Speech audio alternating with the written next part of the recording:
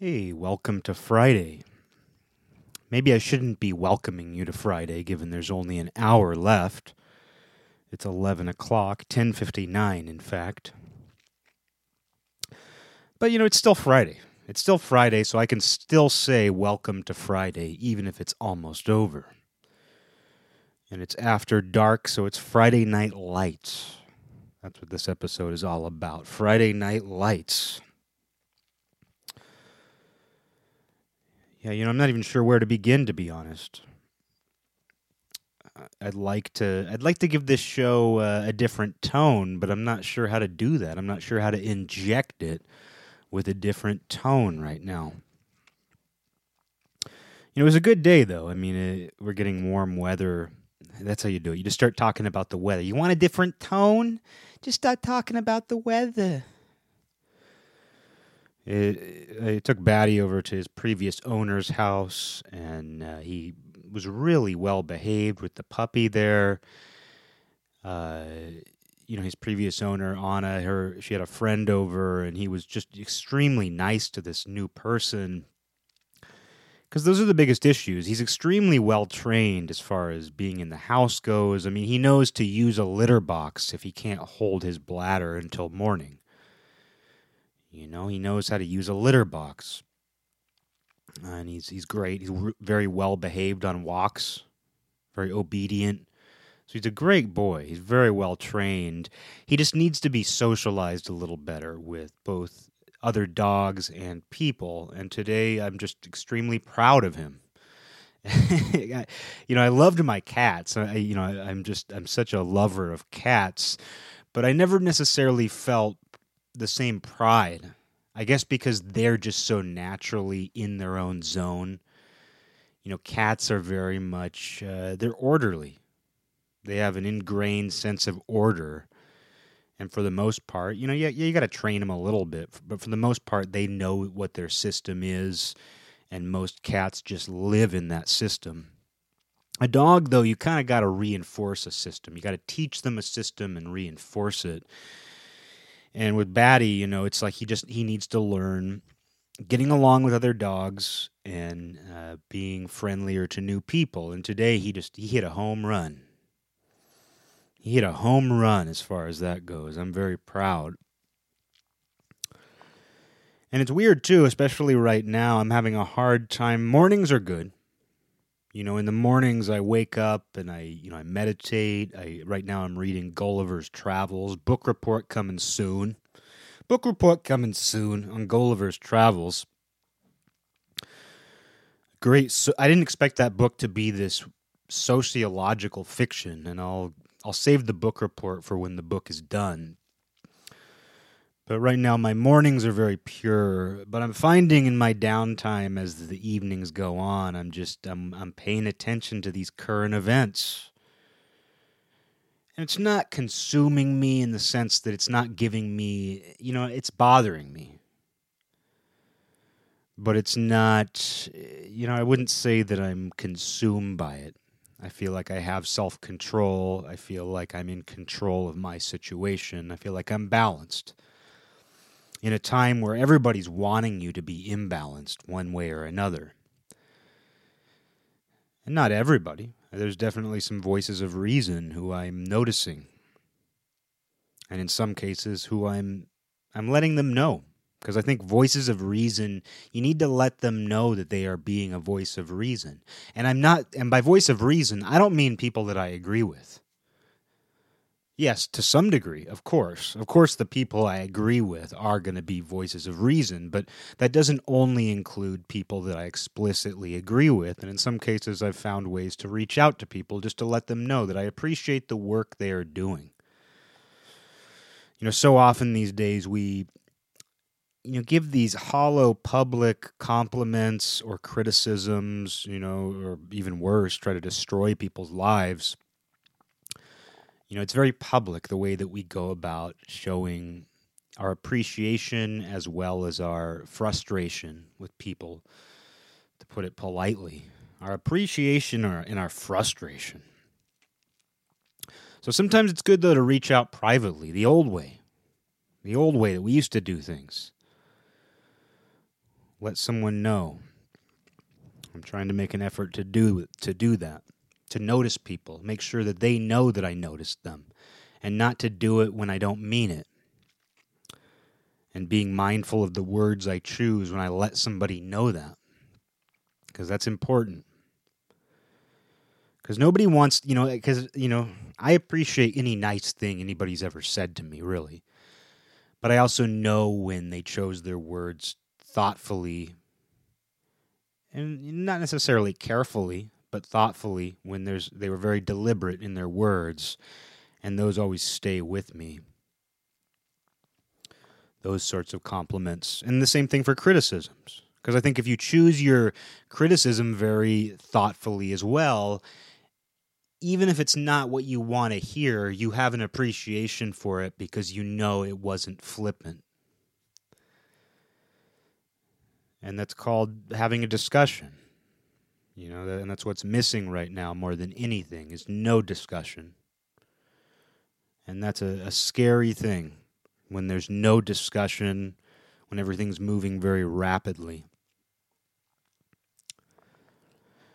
But, I have been paying attention to things more than I have in years. And that's because I don't feel like I really have a choice. I've thought about it. I've thought about whether I should just tune everything out, and I'm very good at doing that. It's part of my own practice. It's part of just the way I live my life and the way I've been living my life for the last 3 years or so, just learning how to tune things out that I know are just going to kind of corrode me. And right now, I just don't feel like that's an option. I feel like I have to stay aware. And I guess, I'm going to talk about something that I've talked about many times. I'm going to make some points here that I've made probably very recently, probably in the last couple years. I'm going to say these are common ideas. But I think this is a time where if you can hold on to the ideas that you've had for a while, that's important.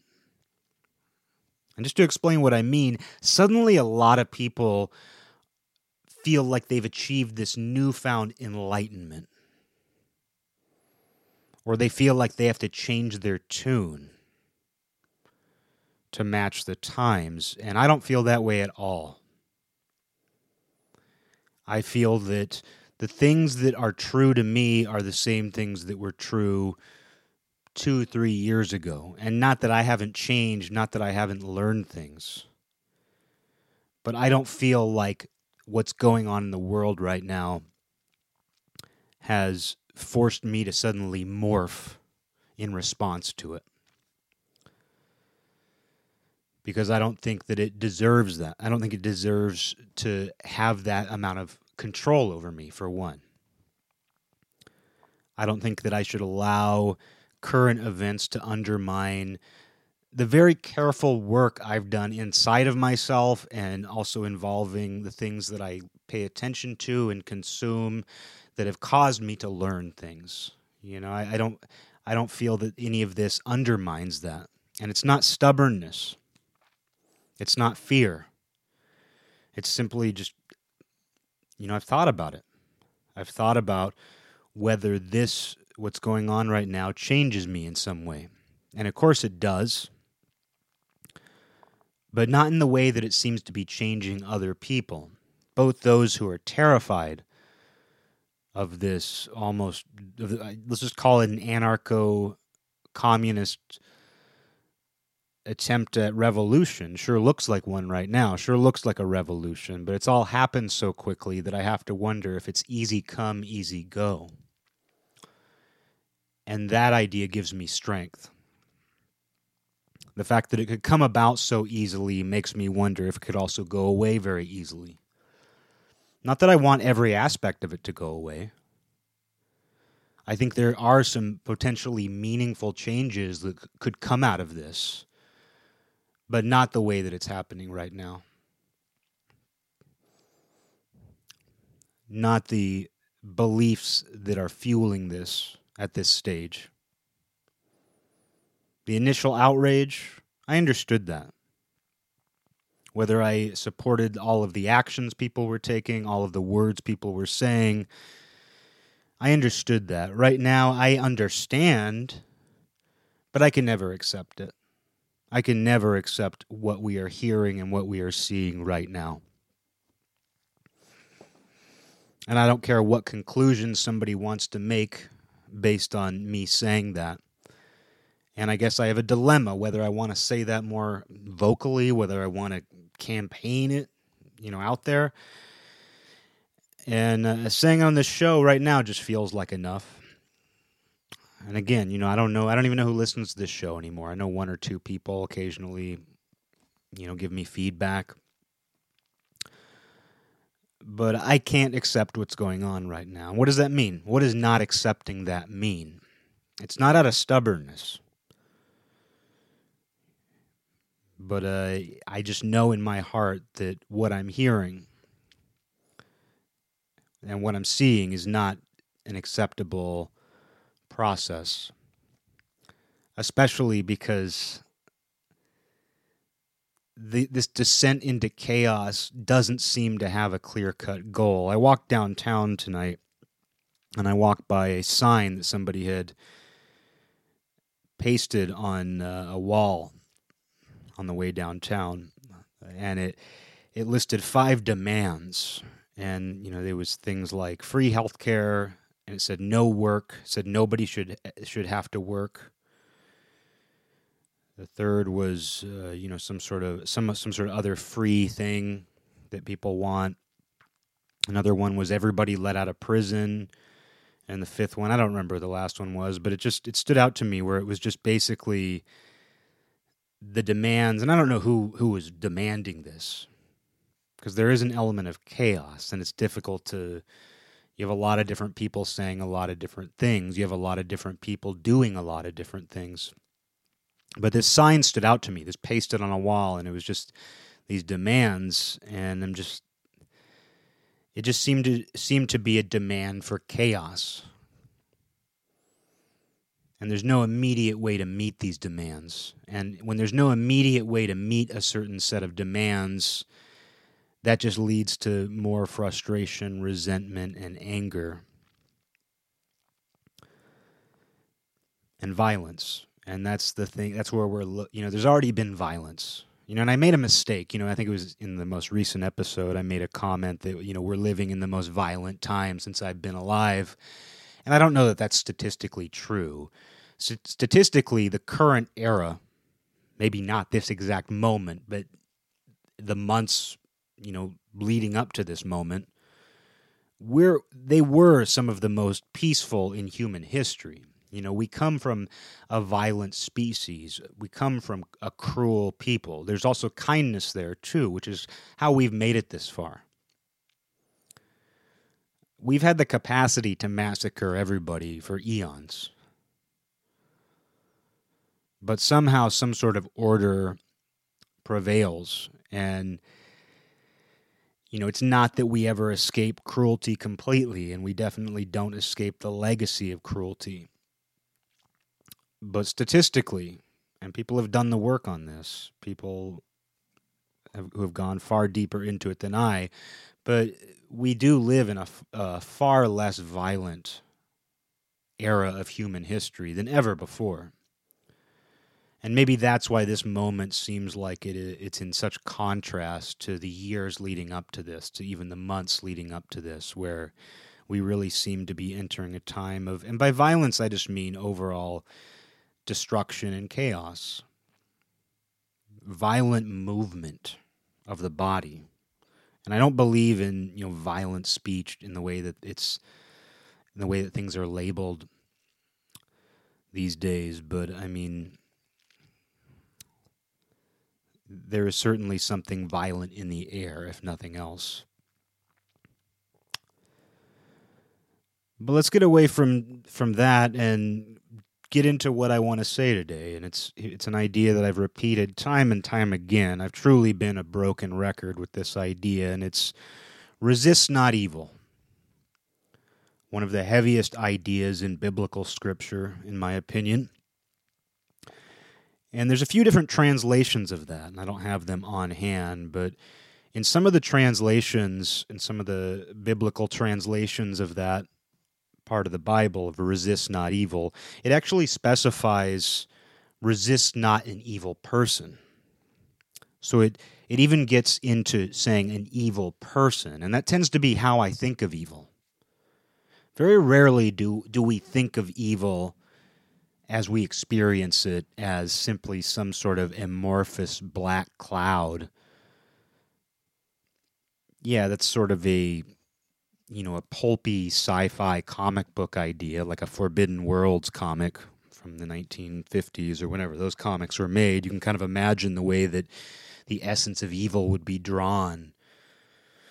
Or in a fantasy story, when someone casts some sort of evil spell, the way it's depicted. But we don't typically think of that as humans who experience some sort of evil.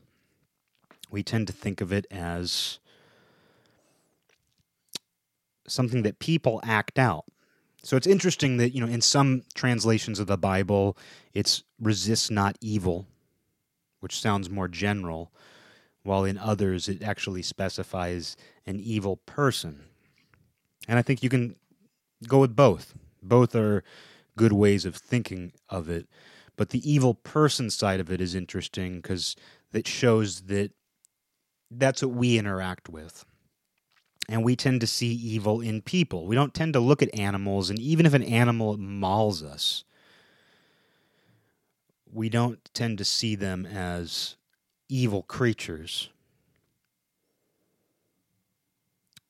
So that's we tend to assign evil to each other, to our fellow humans.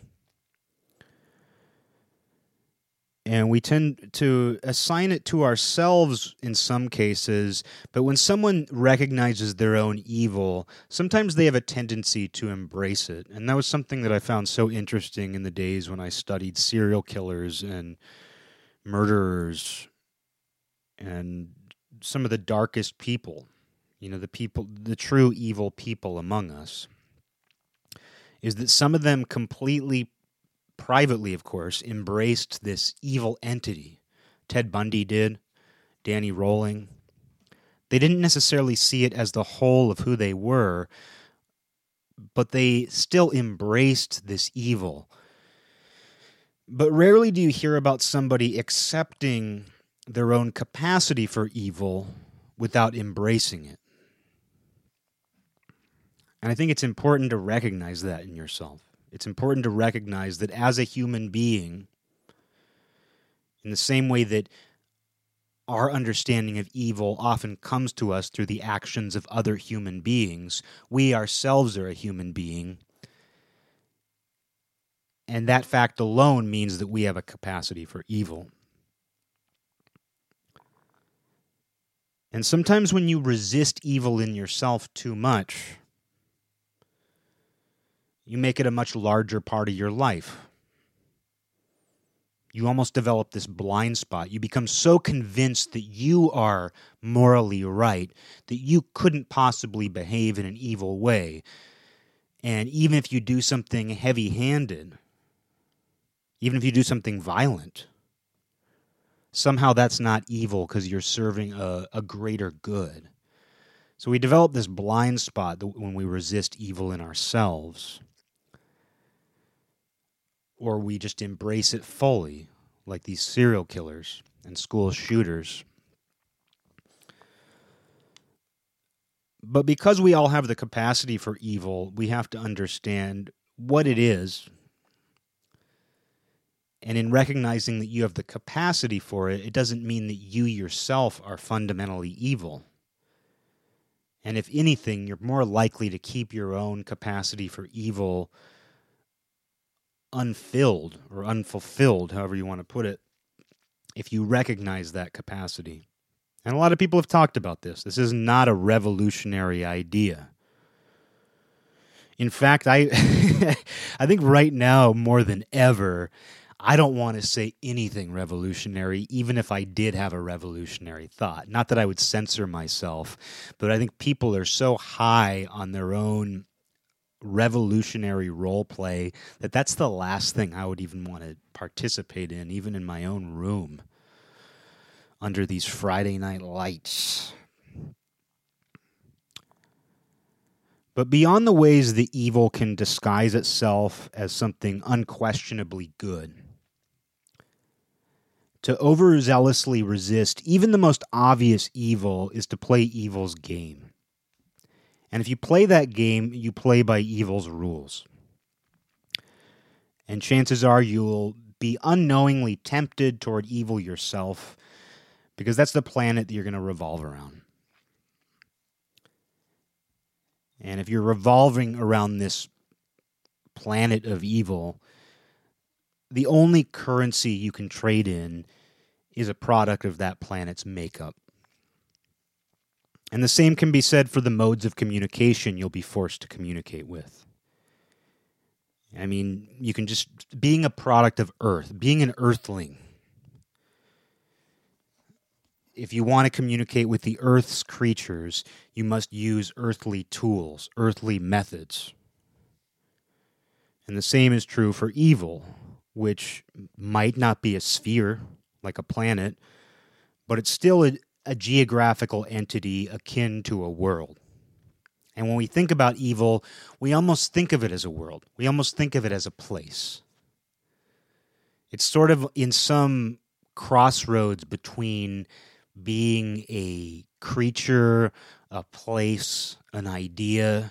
Evil's one of the most transcendent ideas that we have,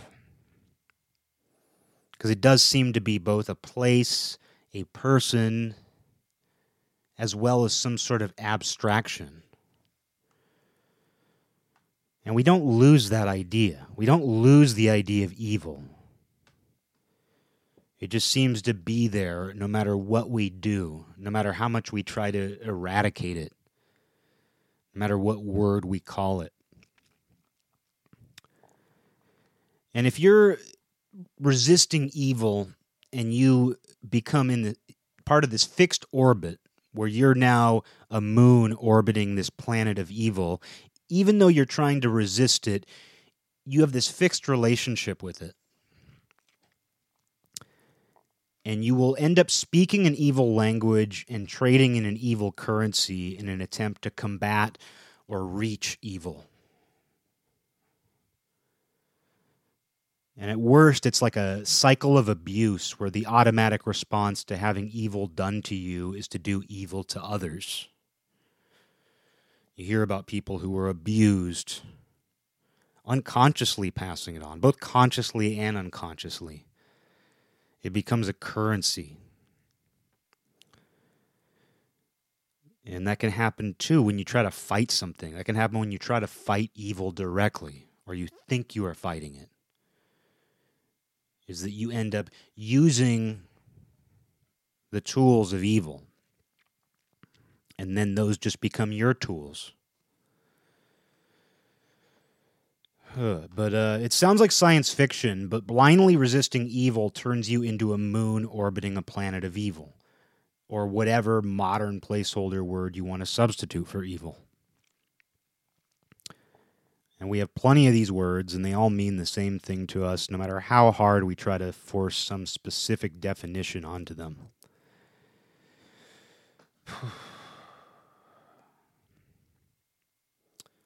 And I guess what I notice more than anything, and I'm noticing this right now as I say this, is that our response to the idea behind these words, no matter what word we use as a substitute for evil, our response always tends to be the same. On a collective level, on a personal level, doesn't really make a difference. We always have this denial, this moral panic, and these hurried attempts at a quick fix.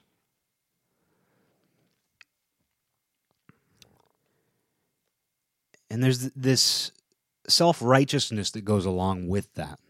There's a self-righteousness that goes along with those responses, where we believe we can help others achieve some kind of sudden enlightenment or salvation from evil. And otherwise, if we can't do that, if we can't save somebody, or if we can't get them to start thinking the way we think they should start thinking about this evil, to start behaving in the way that we think they need to behave in response to evil, we eventually destroy them. If they don't comply, we eventually destroy them because we see them as either a product or somehow tainted by that evil. Oh, you don't want to be saved? Oh, you're not going to accept this sudden enlightenment? I'm your teacher now, and I'm going to enlighten you.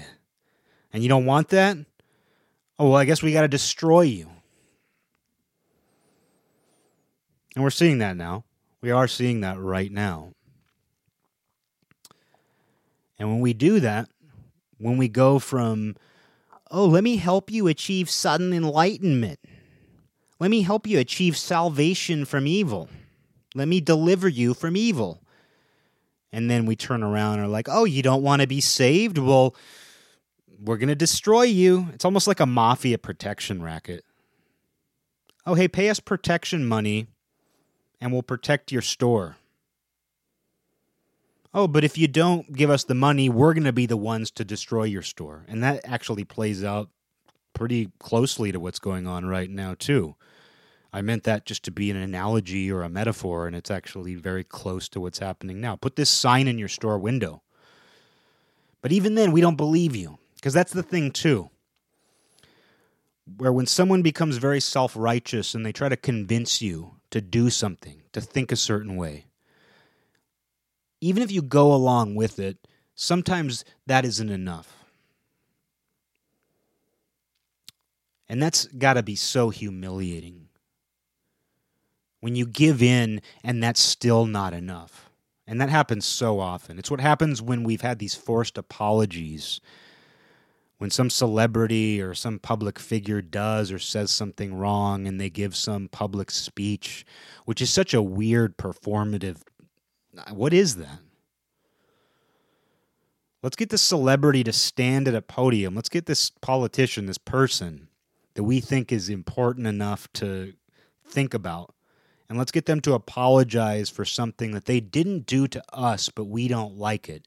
And then when they apologize, we're going to, turn the gears a little more and, we're going to jab them even more and say, oh, you didn't really mean it. Apologize now. Oh, you didn't mean it. That happens a lot. It's a common tactic that's been used the last few years. And that's got to feel horrible, where you're already giving this fake apology and you know it's fake. And even if you did do something wrong, it's just such a weird performance. Not that people shouldn't acknowledge when they've done wrong, especially to the people that they've wronged. I believe in that. I believe in taking responsibility. But it's so strange when someone is forced to do something and the people that force them to do it don't accept what they forced that person to do. So don't do it to begin with. Don't apologize unless you sincerely mean it. And unless you know that that apology could be thrown right back at you in an attempt to humiliate you further.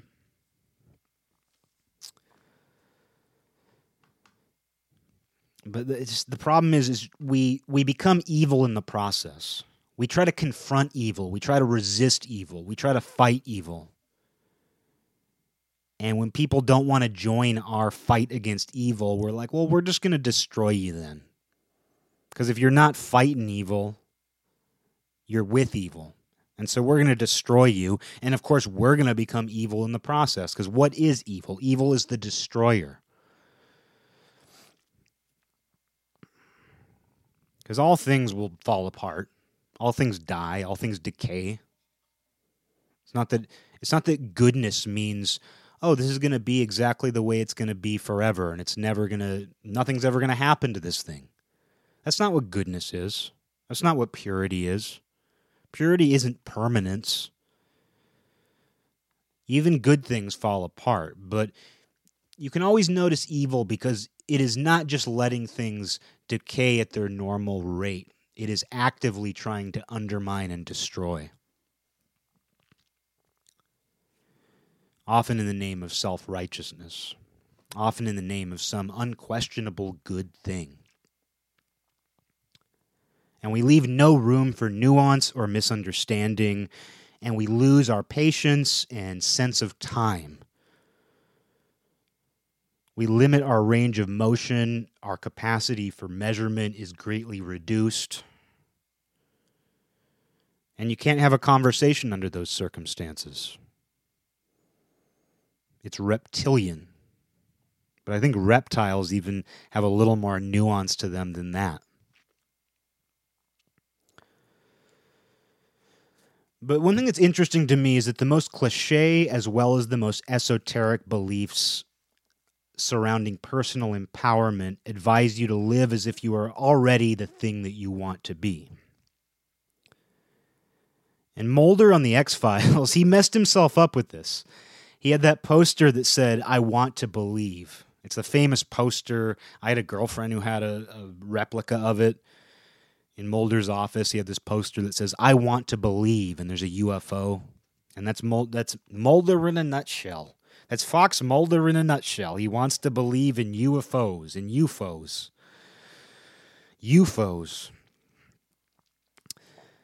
But what's funny about that is it should have dropped the want. It says, "I want to believe," but as far as personal empowerment goes, it should have dropped the want and just said, "I believe." If Mulder had a picture of a UFO on his wall and it just said, "I believe," it probably would have given him some added confidence. Because that's what self-help teaches you. You don't want, you act out what you want. And you remove the want from the equation, and that's how you become that thing. But like most conspiracy theorists, Mulder was a masochist, and he didn't really want to be proven right. Which is why the X-Files might as well have been called The Persecution of Fox Mulder. At least after a few seasons. I mean, once they got into that, the whole government conspiracy angle, when that became just the ongoing story. Not that it was bad, not that it was a bad storyline or anything, but just once the X-Files got caught up in that, it might as well have been called The Persecution of Fox Mulder. And what would Mulder have done if the government eventually said, "Gee, Fox, you have a good point"? What would he have done? I don't even think he would know. I don't think Mulder would know, because Mulder was resisting evil at that point. His story became validated more by evil and his relationship to that evil than what he actually believed in. It's sort of a backward validation, but it's the most that a moon can expect from the planet it orbits. And I know I'm being too hard on Mulder. I know. But good thing he's fictional and not someone I know personally, so I don't have to worry about offending him. But really, those one-off monster episodes of The X-Files were better, because Mulder was a hero who set an example through his forward conduct, and he wasn't a martyr in an abusive, committed relationship with the cigarette-smoking man. And that would come later. Because that's just all I think about. I remember those monster of the week storylines, as people call them, and they're very memorable. And those are my favorite episodes. The Squeezed Tombs, that was a storyline they stretched out over two different episodes, I think, in the first season. That basically is the X-Files movie, as far as I'm concerned. It's about a movie length when you put those episodes together, and it's very eerie and memorable, great writing. But when I think about some of the seasons after that, it just seems like, Mulder revolving around the cigarette-smoking man and this government persecution, and it just becomes Mulder's resistance against this evil government. He's just a moon orbiting this planet of corruption and evil. But fortunately, Mulder never became evil himself. But that's because he was a protagonist in a fictional TV show, and we were still a few years away from Tony Soprano. Protagonists hadn't gone bad, or they didn't do irredeemable things by that point. We'd still have a few years to go before HBO would just completely capitalize on the anti-hero. If you can even call Tony Soprano an anti-hero. He's a piece of shit who you have a little more sympathy for because you see what his family life is like or something. And I love Tony Soprano. But as a real person, as a real person that you are, you don't have the luxury of a writing team who will keep you from becoming evil no matter what you want to believe. We have this tendency to want to believe in this hazy version of good while fully believing in a solid form of evil. And that gives evil a massive advantage and skews the balance. You know, I don't even know that calling us a moon at that point is even appropriate. In our attempt to resist evil, we revolve around that evil more like some sort of atmospheric gas than a moon. And that's how I feel when I see someone who's acting in some sort of act of self-righteousness. But I see so much capacity for evil in that. They don't seem like a solid form. They don't seem like a beautiful little moon orbiting a planet. They seem like some sort of nasty, gaseous substance. They don't seem to have much form to them. And it's always important to remember, too, that no human being is wholly right or completely wrong, and that's what makes us true to ourselves. You know, as Warlord, the band, as they sang, I am freedom, I am tyranny. And being a self-aware human means knowing you are fully capable of either one at any time, even at the same time. You are fully capable of either one of these qualities at any time or even the same time. Good and evil, freedom and tyranny, often one in the name of the other. Because when you resist evil, you become a tyrant if you succeed, because you think you have to banish evil. And your definition of evil, especially if you're a modern human being, is something so specific. And apparently only you figured it out. Apparently you're the first person who just got it 100% right. And that's the fuel behind self-righteousness. That's very much the fuel behind self-righteousness, is this idea that after all of this time and all of this struggle, all of these smart, self-aware people throughout history, just reacting to nature, reacting to the time in which they live, that you're just part of the first group that got it fully right. Wow.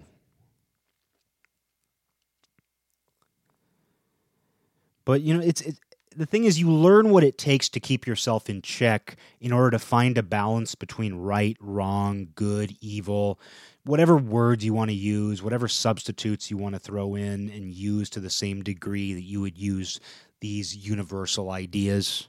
It doesn't matter what you call them. We're all generally operating from some place. Whenever you have an idea about anything, you're often coming from a place of right, wrong, good, or evil. And any placeholder that you want to insert in there instead of those words is still going to be used the same way, and you're going to take it just as seriously.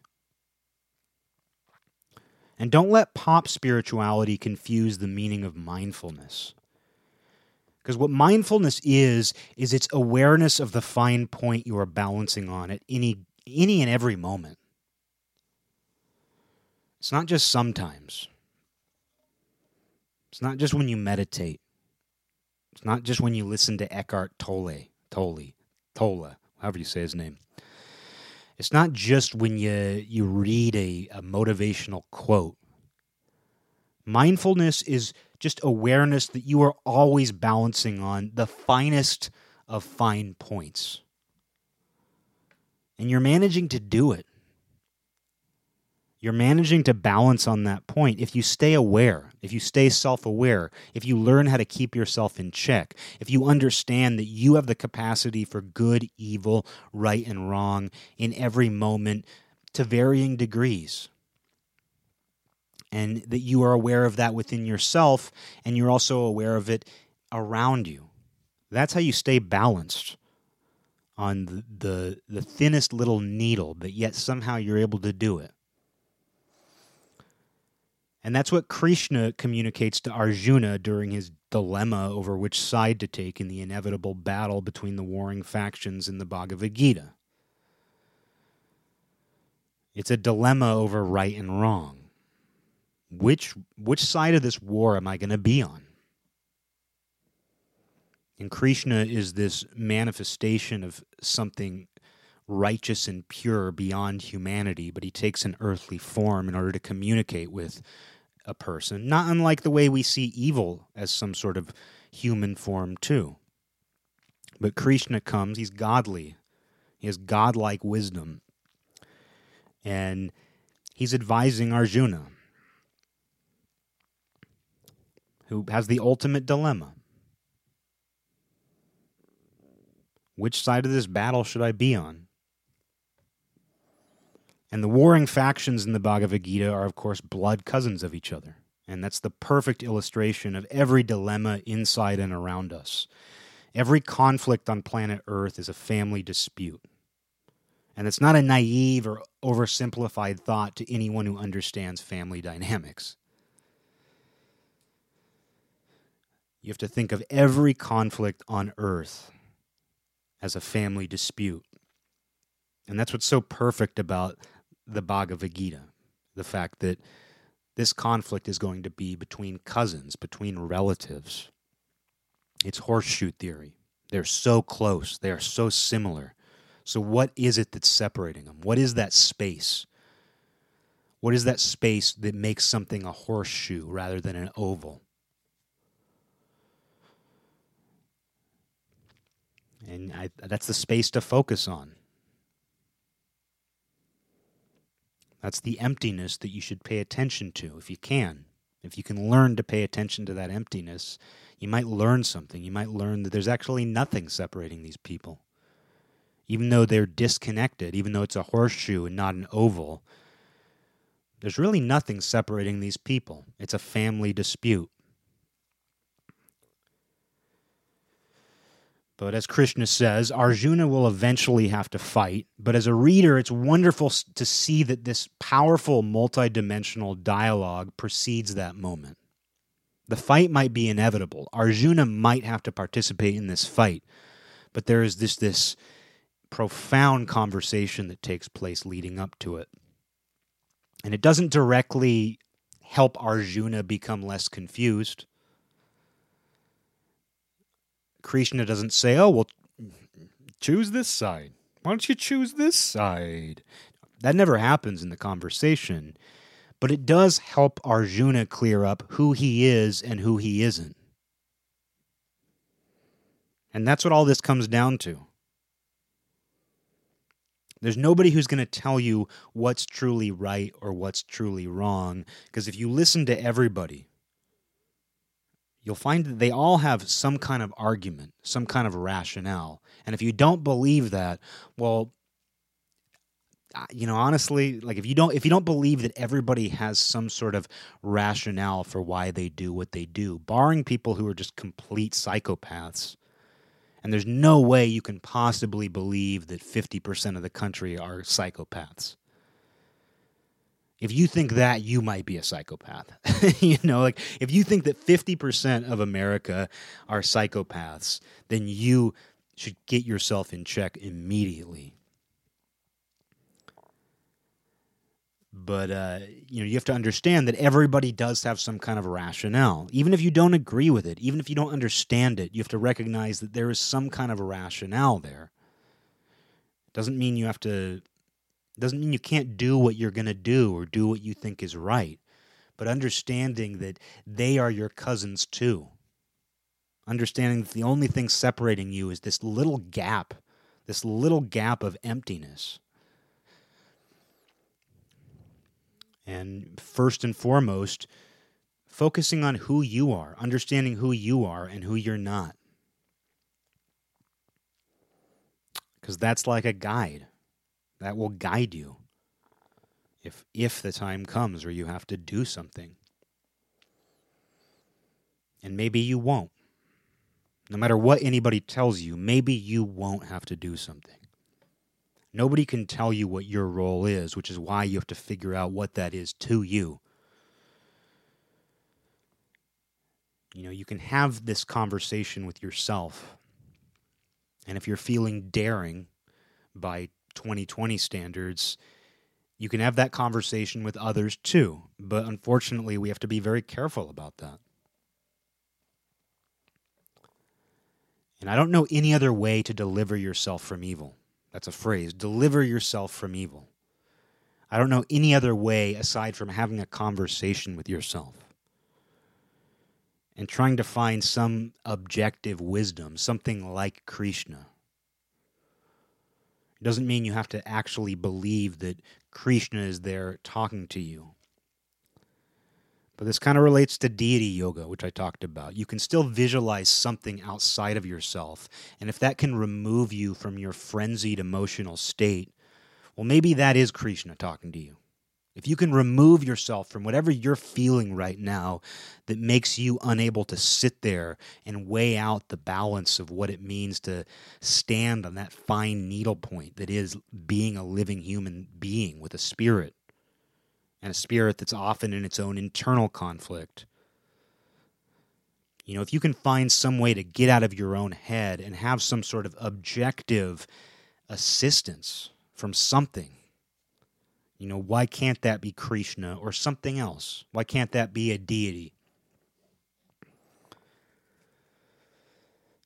And I really don't know any other way to deliver yourself from evil aside from keeping yourself in check by having some sort of internal dialogue or conversation. And it doesn't have to be, you don't even have to use the word evil. You can deliver yourself from anything, however you want to define it. But at the end of the day, if you need to deliver yourself from it, if you feel like there is this thing that you have to deliver yourself from, it's probably just going to be a synonym for evil at the end of the day. But the focus is and should always be on delivering yourself first and foremost. Right now, people seem to think that they have to deliver others from evil. That's self-righteousness. And maybe there's a little bit of that in what I'm saying right now. But I'm saying it as much for me as anyone. What I'm saying right now is as much my own conversation, my own dialogue, not with Krishna. That's for my own private time. I only talk with Krishna in my private time. I would never do it on this show. You know I don't have guests on this show. But really, I mean, this is preach what you need, what I always say.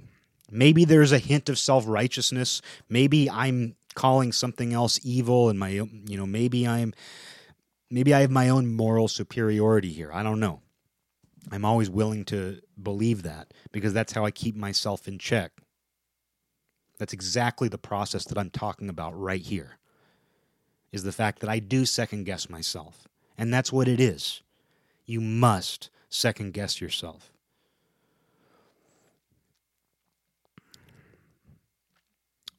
But, I don't, enough of that thought. Enough of that thought.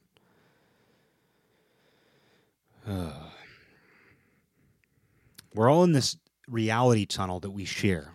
And that's a phrase that I believe I first heard the phrase reality tunnel from Robert Anton Wilson. I don't believe he came up with it, but it feels as relevant as it ever has.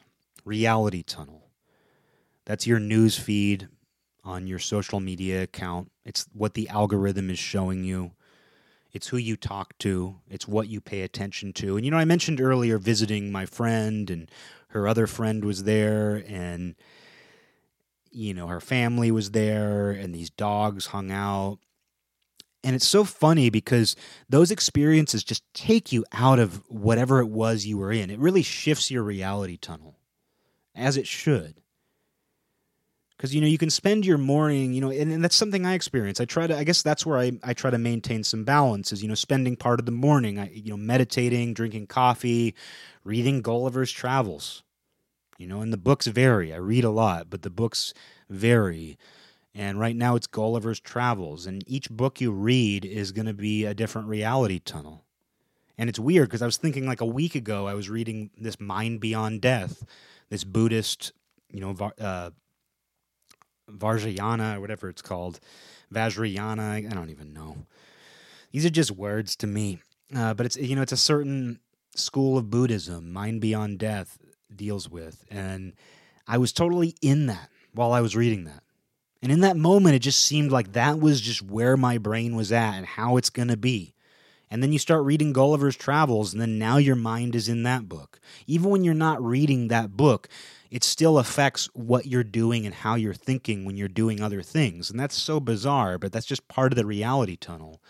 And the same is true for, what you're looking at online, which side of the current events you're paying attention to. And I'm making an effort to pay attention to as many facets of it as possible. I've talked on here a lot about breaking the algorithms, because the algorithms will put you in a certain reality tunnel, and you will not see the same things that other people see. You will not see the same events happening that other people are seeing. You will not necessarily see the same ideas. You might see parodies of them. You might see mockeries. You might see straw men, hung up and burned. But you're not going to be seeing the same thing that everybody else is seeing. And maybe we've lived in that time during different eras. Maybe when everybody watched Walter Cronkite at the same time every day, even if that was skewed, even if they had an agenda, even if you're watching state-sponsored television in some communist hellhole, at least you're experiencing the same reality tunnel as everybody else. But what's so strange right now, what's so chaotic, is that so many different people are experiencing different reality tunnels. And there's this shared reality. There is this objective reality that we all have some perspective on, that we can all describe in our most honest moments when we're not trying to explain how reality works. When we just give our honest-to-God description of what our reality is, we are all seeing something that we share, but yet we get into these tunnels, and then this technology and this media and these politicians and these celebrities and these people, they all usher us down these tunnels even deeper. And that's why you need to break the algorithm. That's why you need to stick your head in different holes. You might always have your head stuck in a hole like an ostrich, but, stick your head in different holes. How come nobody's ever said that? Again, I'm not trying to be revolutionary here. We don't need anybody to be more revolutionary than what's going on right now. But if we all are going to inevitably be sticking our heads in the sand, let's try to stick our head in different holes now and again. And that's what breaking an algorithm is.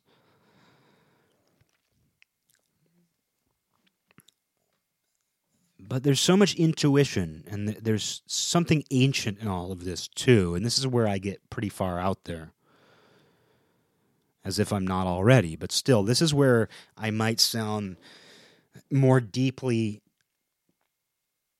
I don't know, I might really sound like I'm in deep outer space when I get into this. But it feels like it's not deep outer space. It feels like it's some sort of deep inner space. You heard of deep outer space. Well, this is deep inner space. I really do feel like this goes into a deeper internal place than anything else. I guess the best way to put it would be we all intuitively remember the way back to our childhood houses. It's like remembering your best childhood friend's home phone number. There are some things that just, for whatever reason, they are just in you. And those are formative experiences. Those are things that you experienced as a kid, but for whatever reason, you always know the way back to your childhood house. And there's a reason why people often want to go back. Like if you watch a documentary about somebody, in so many documentaries, they take the subject of the documentary back to his old neighborhood, and he wants to knock on the door and like meet the people who live in his childhood house and maybe even go inside just to say, oh, I live there. I lived there.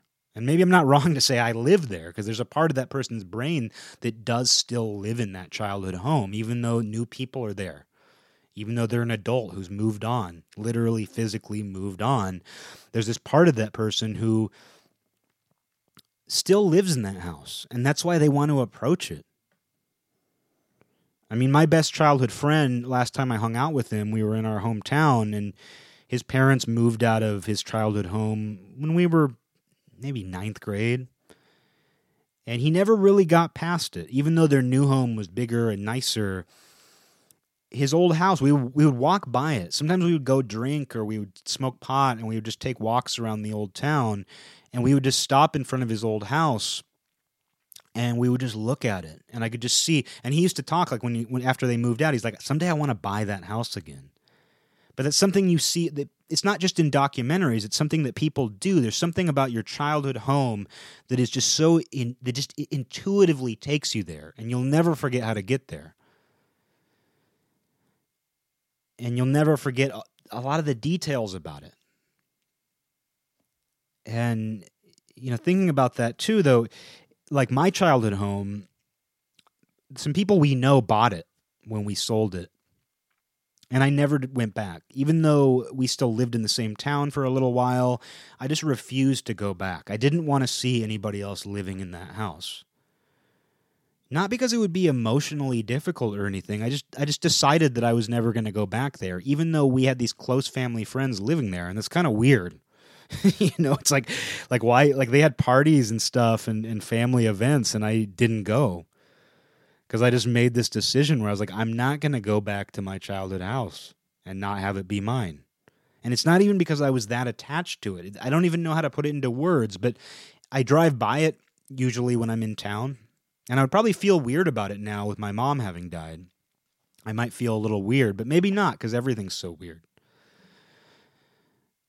And I feel okay with everything, too, somehow. Despite the tone of this episode. Like I said, I don't really like the tone that I've been hitting on necessarily, because I feel okay.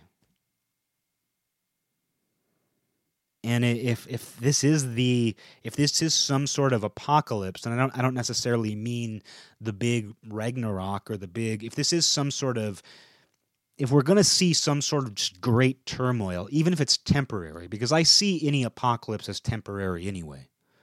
I see the flower blooming in the ashes of Ragnarok. That's just my philosophy. That keeps me going, and it's not wishful thinking. It's just what I believe happens. But I was talking about childhood houses, and now I'm talking about Ragnarok again. But I guess what I mean is just, I'm not necessarily attached to the world that is changing right now. I'm not necessarily attached to the past. I'm not necessarily attached to my childhood home. But I guess the point is that I still know the way there. It's still in me. It's just in you somewhere. And similarly, although a bit different, we also have this ancient vein running through us, and it only takes the right circumstances to activate that part of you. Some call it ancestral DNA. But you don't really have to have a name for it to know that it's there. I think of it almost as this ancient invisible vein that scientists and doctors haven't been able to recognize yet, if they ever will. But you can feel it in you. And certain experiences they activate it. And you suddenly feel, it's almost like walking up to your childhood home. But it goes back much further. And it does create some line connecting you to who came before you in some form. Because as much as I think of the material body as this temporary thing, and the soul as something that just inhabits it for a time, there still is something freaking insane to being in this body and to know that this body is made up of cells that can be traced back to your ancestors, to people that you can't even comprehend, but the way that they experienced the world within this body carried on to you in some way. There is this ancestral vein. There is this ancient thing.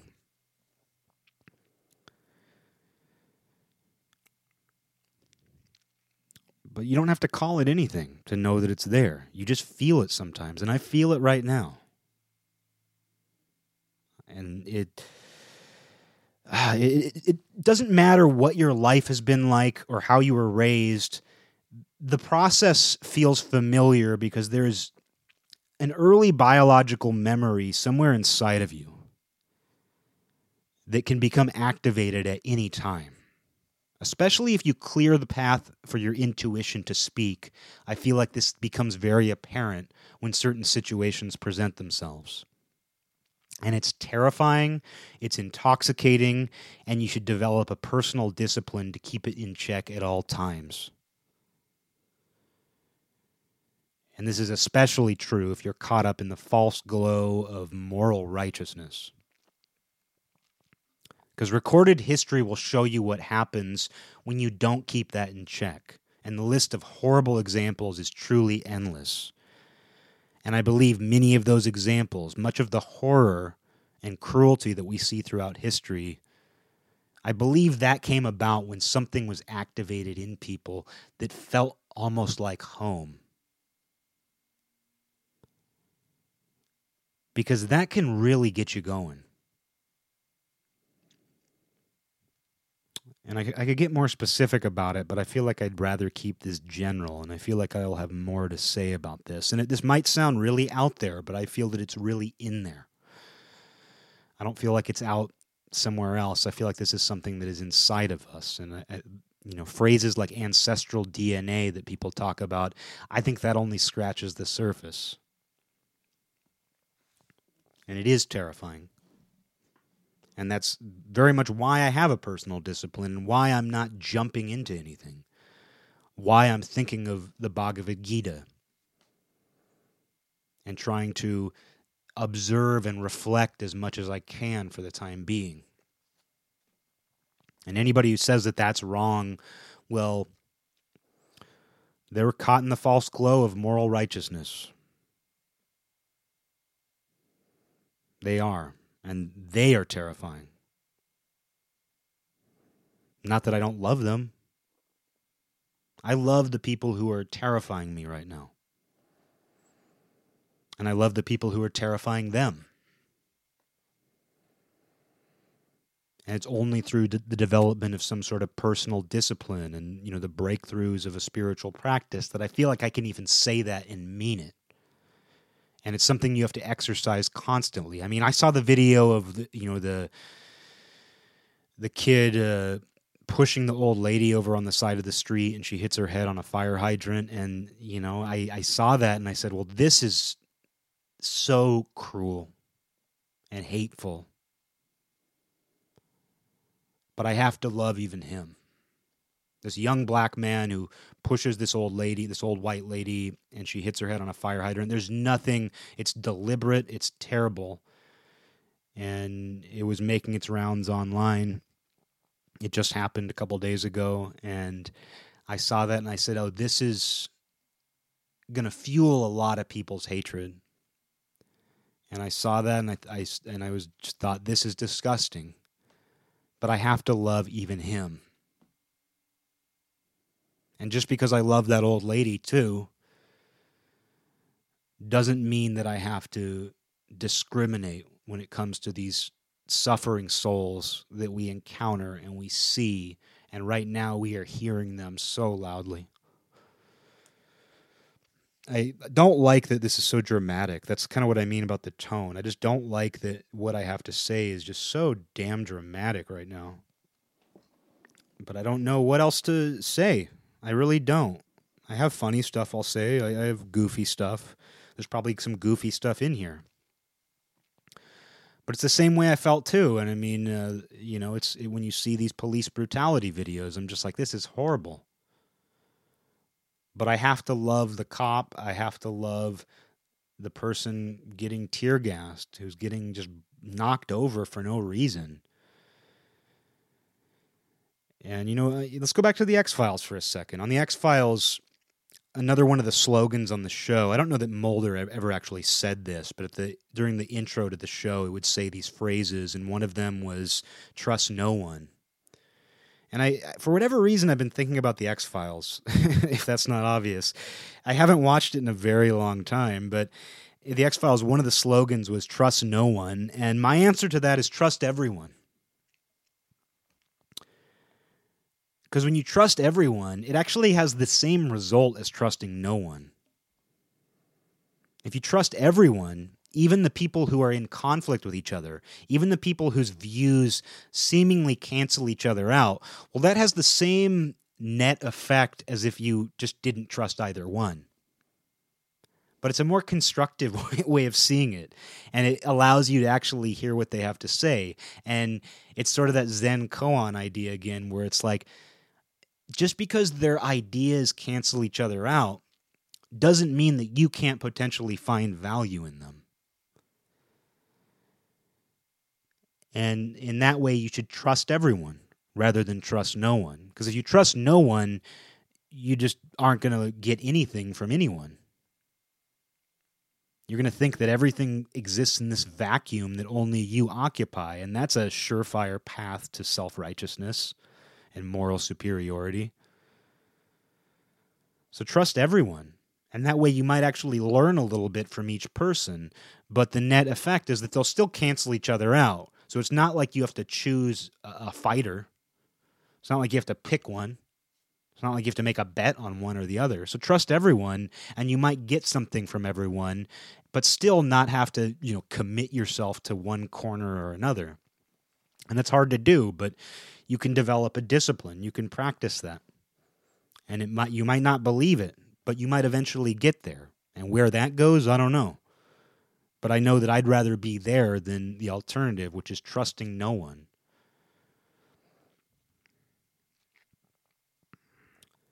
And we go back to the X-Files again. Another one, it used to say, trust no one, and then sometimes during the intro it would say, the truth is out there.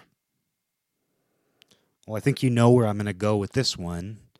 I was talking about how there's deep outer space, but there's also deep inner space. And, the truth is out there, but the truth is also in there.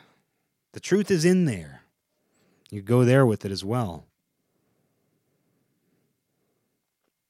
And don't forget that, because sometimes we think that we have to take these external truths and force them upon ourselves, when maybe that truth is in there. And that's what the conversation between Krishna and Arjuna in the Bhagavad Gita is. It's Krishna trying to get Arjuna to understand that the truth is in you. And there might be this competing external forces, and you might eventually get sucked into it. You probably will, because that's just the nature of the world. It draws you in, whether you like it or not. Your environment forces you to act. But that doesn't mean that there isn't some truth inside of you. But it should be something that you think objectively and critically about. Because I think that truth is similar to this idea of this ancestral DNA or this ancient vein running through you. And I want to keep this short, but it's already, who cares? It's Friday Night Lights. Who cares? It's after midnight on a Friday. We'll go as long as we want. But I was looking back at these emails with a friend of mine from March 2019, and I've thought about this ever since COVID hit. Coronavirus. Ever since lockdown and coronavirus hit, I was thinking about this email with a friend of mine from March 2019, and he and I are collaborators and some stuff, and I basically just flipped out on him, not like an angry flip out, but I told him, and he probably wouldn't like me talking about this, but who cares? But he wanted me to do some stuff, and I was just basically I'm wiping my slate clean. for 2020. And he was like, you keep talking about 2020, like, what do you think's going to happen? Because I guess this conversation had come up between us multiple times. And I was rereading our email exchange about it because he was like, you keep mentioning, 2020. And I remember this conversation because I was basically saying, I don't want to add any more, even though that 2020 was 7 months away at this time. I was like, I don't want to have anything else on my plate for 2020. Basically, I felt like 2020 was going to be a great reckoning. And I'm not claiming to be Nostradamus, but just intuitively, I felt like 2020, something was going to happen. And I said to him when he asked me, like, what do you keep bringing up 2020, what do you think's going to happen? Because he was like, I think, basically he thought that 2020 was going to be relatively normal. Like we were just going to plug along like we always do. And I was just like, in response, I said, I hope that 2020 is underwhelming. I hope that 2020 is underwhelming. If it is, I'll be happy. But I said, I just have this feeling that everything we saw in 2016, socially and politically, is going to explode even larger. But boy, I had no idea it was going to be like this. I didn't, my mom died in December 2019. I feel like she somehow wasn't meant to be a part of this. Not that she couldn't have handled it. She was a very tough woman. But it's not that I don't think she could have handled it, but I just don't think her spirit was meant to be a part of this as it is right now. And maybe her spirit is in some baby somewhere. Maybe she was reincarnated. I don't know. But I just don't think she was meant to be a part of this. I feel like she died at a time that just makes some sort of sense to me. And then everything else that has transpired this year, even though I couldn't have predicted coronavirus, and I couldn't have predicted that this communist anarchist takeover would have happened this quickly and this severely. There was something, I'm not even trying to be self-congratulatory, but there was something that I was trying to tell my friend and other people too. I talked to a bunch of people about this, but I was reading this email exchange from March 2019, and I was just saying, like, I want to have my entire slate wiped clean for 2020, and I was freaking out about it in a weird way. And I do feel like I've had this weird premonition about 2020. It's not just that it was an election year. I knew that would be a big thing. I knew that it being an election year would mirror just the venom and nastiness of 2016. I knew that it would mirror that at the very least. But I just did have some feeling that it was going to cut even deeper. But I had no idea it was going to be like this. I did have some sort of just premonition that shit was really going to go down in some way. And I didn't want it to. And I said to my mom, a couple weeks before she died, I was just feeling kind of low. And I remember I said to her, I was like, I just want something really big to happen. And I didn't mean like some news event, some newsworthy event. I said that meaning that I both wanted and sort of expected something world-changing to happen. And I have some guilt over just even saying that. Now, I didn't want this necessarily, but you can't necessarily choose what that is going to be. And since I'm being really self-indulgent in this moment right now, too, I did a drawing, and it was just one of my more abstract drawings, kind of in the vein of drawing a lot of the drawings I do, these days. I'm not drawing a lot right now, but just kind of what I've been doing the last couple of years, these kind of formless drawings with reinforced shapes. It's very intuitive. I don't overthink it. It's not necessarily what I would consider the coolest thing in the world, but it's just kind of what feels natural on the occasions that I want to draw now. But I named this drawing An Ancient Opinion / The Beginning is Coming. I think I got that right. I'd have to look. An Ancient Opinion / The Beginning is Coming. And I don't even know, it just came to me.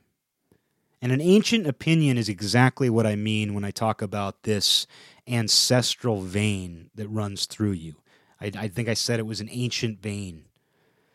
And that's what I mean by an ancient opinion. It's almost like there is this ancient view or opinion that you have inside of you that just has to be activated when the circumstances are right. And maybe it is when the clock hits zero again. Maybe that ancient opinion becomes relevant, becomes activated when the clock hits zero, and it certainly feels like it's either hitting zero or will hit zero. I don't know. But the beginning sure feels like it's coming, and that's sort of a Ragnarokian idea itself, where after the end, the beginning comes again. It's the cycle. The beginning is when the flowers bloom. It's wiping the slate clean. And as I was saying to my friend, I need to have my slate wiped clean for 2020. I can't do anything else. I can't promise anything else. It just doesn't feel, it feels disingenuous for me to agree to doing anything. And that was how I felt then, and I was kind of freaking out about it.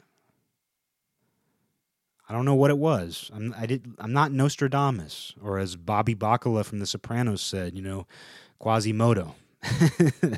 Calls Nostradamus Quasimodo. But, I'm not Nostradamus. I'm certainly not Quasimodo. But I just had some feeling that I had to just, free up and not take on anything else, even 7 months before all this. And I thought my mom dying was that big thing. When I said to her a couple of weeks before she died, I just want something big to happen. And she didn't say anything in response. Like, you shouldn't really have any, what do you say to someone who says that? But then when she died a couple of weeks later, I remember thinking about me saying that, and I was like, oh, I didn't mean this. I didn't mean my mom dying.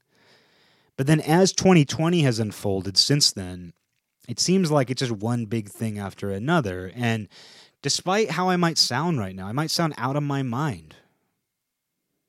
I don't know. I mean, who doesn't? Who doesn't sound out of their mind? Hopefully I sound, once to go with this stupid thing again, hopefully I don't sound out of my mind. Hopefully I just sound in my mind. And now's the time to be in your mind. Because it seems like everybody's trying to get into everybody else's minds. That's what seems to be going on, and I think it plays directly to this idea of social media as this way of accessing. It's the most direct way we've had of accessing the collective consciousness. And in that way, we really are trying to get into other people's minds, and we're voluntarily letting them into ours. And it's not just when you use this social media platform. It's kind of like what I was talking about with reading a book, where it's not just you're in the reality tunnel of that book, not just when you're sitting down and reading it, but when you're currently reading a book, it sort of impacts your entire life during that time. It sort of gets you into a certain frame of reference. And that's especially true for nonfiction. And right now, people are reading a lot of nonfiction. They're reading a lot of history. They're reading these books about white fragility. And they're in that reality tunnel because what you're reading, what you're paying attention to, that really colors the world around you. And I guess I should close this episode out because I could go on forever about this. But I really believe that Buddhist idea that everything we see is as much an illusion as our dreams are. And it's not a way to downplay the lives that we live. It's not a way of downplaying the reality that we experience in the so-called waking world. But if you can create a dream world in your brain when you're laying down asleep in the waking world, and you can experience emotions and reactions, and you can feel just as invested in that dream world while you are in it, as transient as it is, what does that tell you about waking life? And the book I read last week, the reality tunnel I was in last week of Mind Beyond Death, that book, that's what it says. It says, life is as much an illusion as anything else that we imagine. And it's different in its own way. I'll give it that. I'll give waking life that. I'll say that it's different in its own way. But what's going on right now, just the rapid escalation of everything, the disconnect from our previous the previous logic that we had about the world. Because hopefully everybody can agree on that we have disconnected from the previous logic that we were operating from, that we were using. And, it's just, I don't know. I don't know what to say about whether the world is illusory, an illusion. I don't know what to say about that because I can't prove it. But the things that I'm seeing and the way that we are experiencing these individual reality tunnels through algorithms, through these closed social groups, through this shutting out of other opinions while trying to get into other people's heads. And when they don't let us, or they don't let us do what we want in our psychic invasion of them, the idea that we have to destroy them. And maybe it's something we've always done. Maybe this is a cycle we've always been through. It's the first time that I've been through it. I can tell you that this doesn't happen every year. I can tell you that this doesn't happen like clockwork, every 34 years. I've been alive 34 years, and, there might have been a few years early on that I don't remember. But I do. In the same way that, someone can be traumatized at 1 year old, and it still has an impact on them. I feel like I would know if reality had gone through this cycle in my lifetime. So I can say within, I can say with some amount of confidence that I don't feel in the last 34 years that we've been through this process, but I don't know that it doesn't happen at some kind of rate. And maybe there's no exact rate. Maybe it's not something you can measure or time, but I do believe we've probably been through this before. In fact, I just intuitively know it. Because that ancient vein running through me, that ancient opinion, seems to be speaking. And it seems to know that this is all sort of familiar. And there's a strange comfort to that. Sort of like knowing the way to your childhood home. Just like there's a comfort to that. There is something through all of this. Through all of this uncertainty, through all of this chaos, through this suspension of logic, there's still something in what I am experiencing, and I don't believe I'm alone. But there is still something that I'm experiencing that I would describe as home.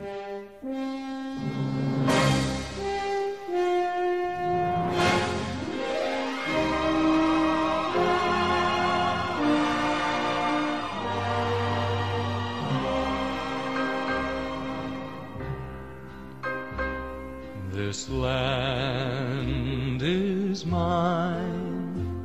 God gave this land to me. This brave, this golden land to me. And when the morning sun reveals her hills and plains, I see a land where children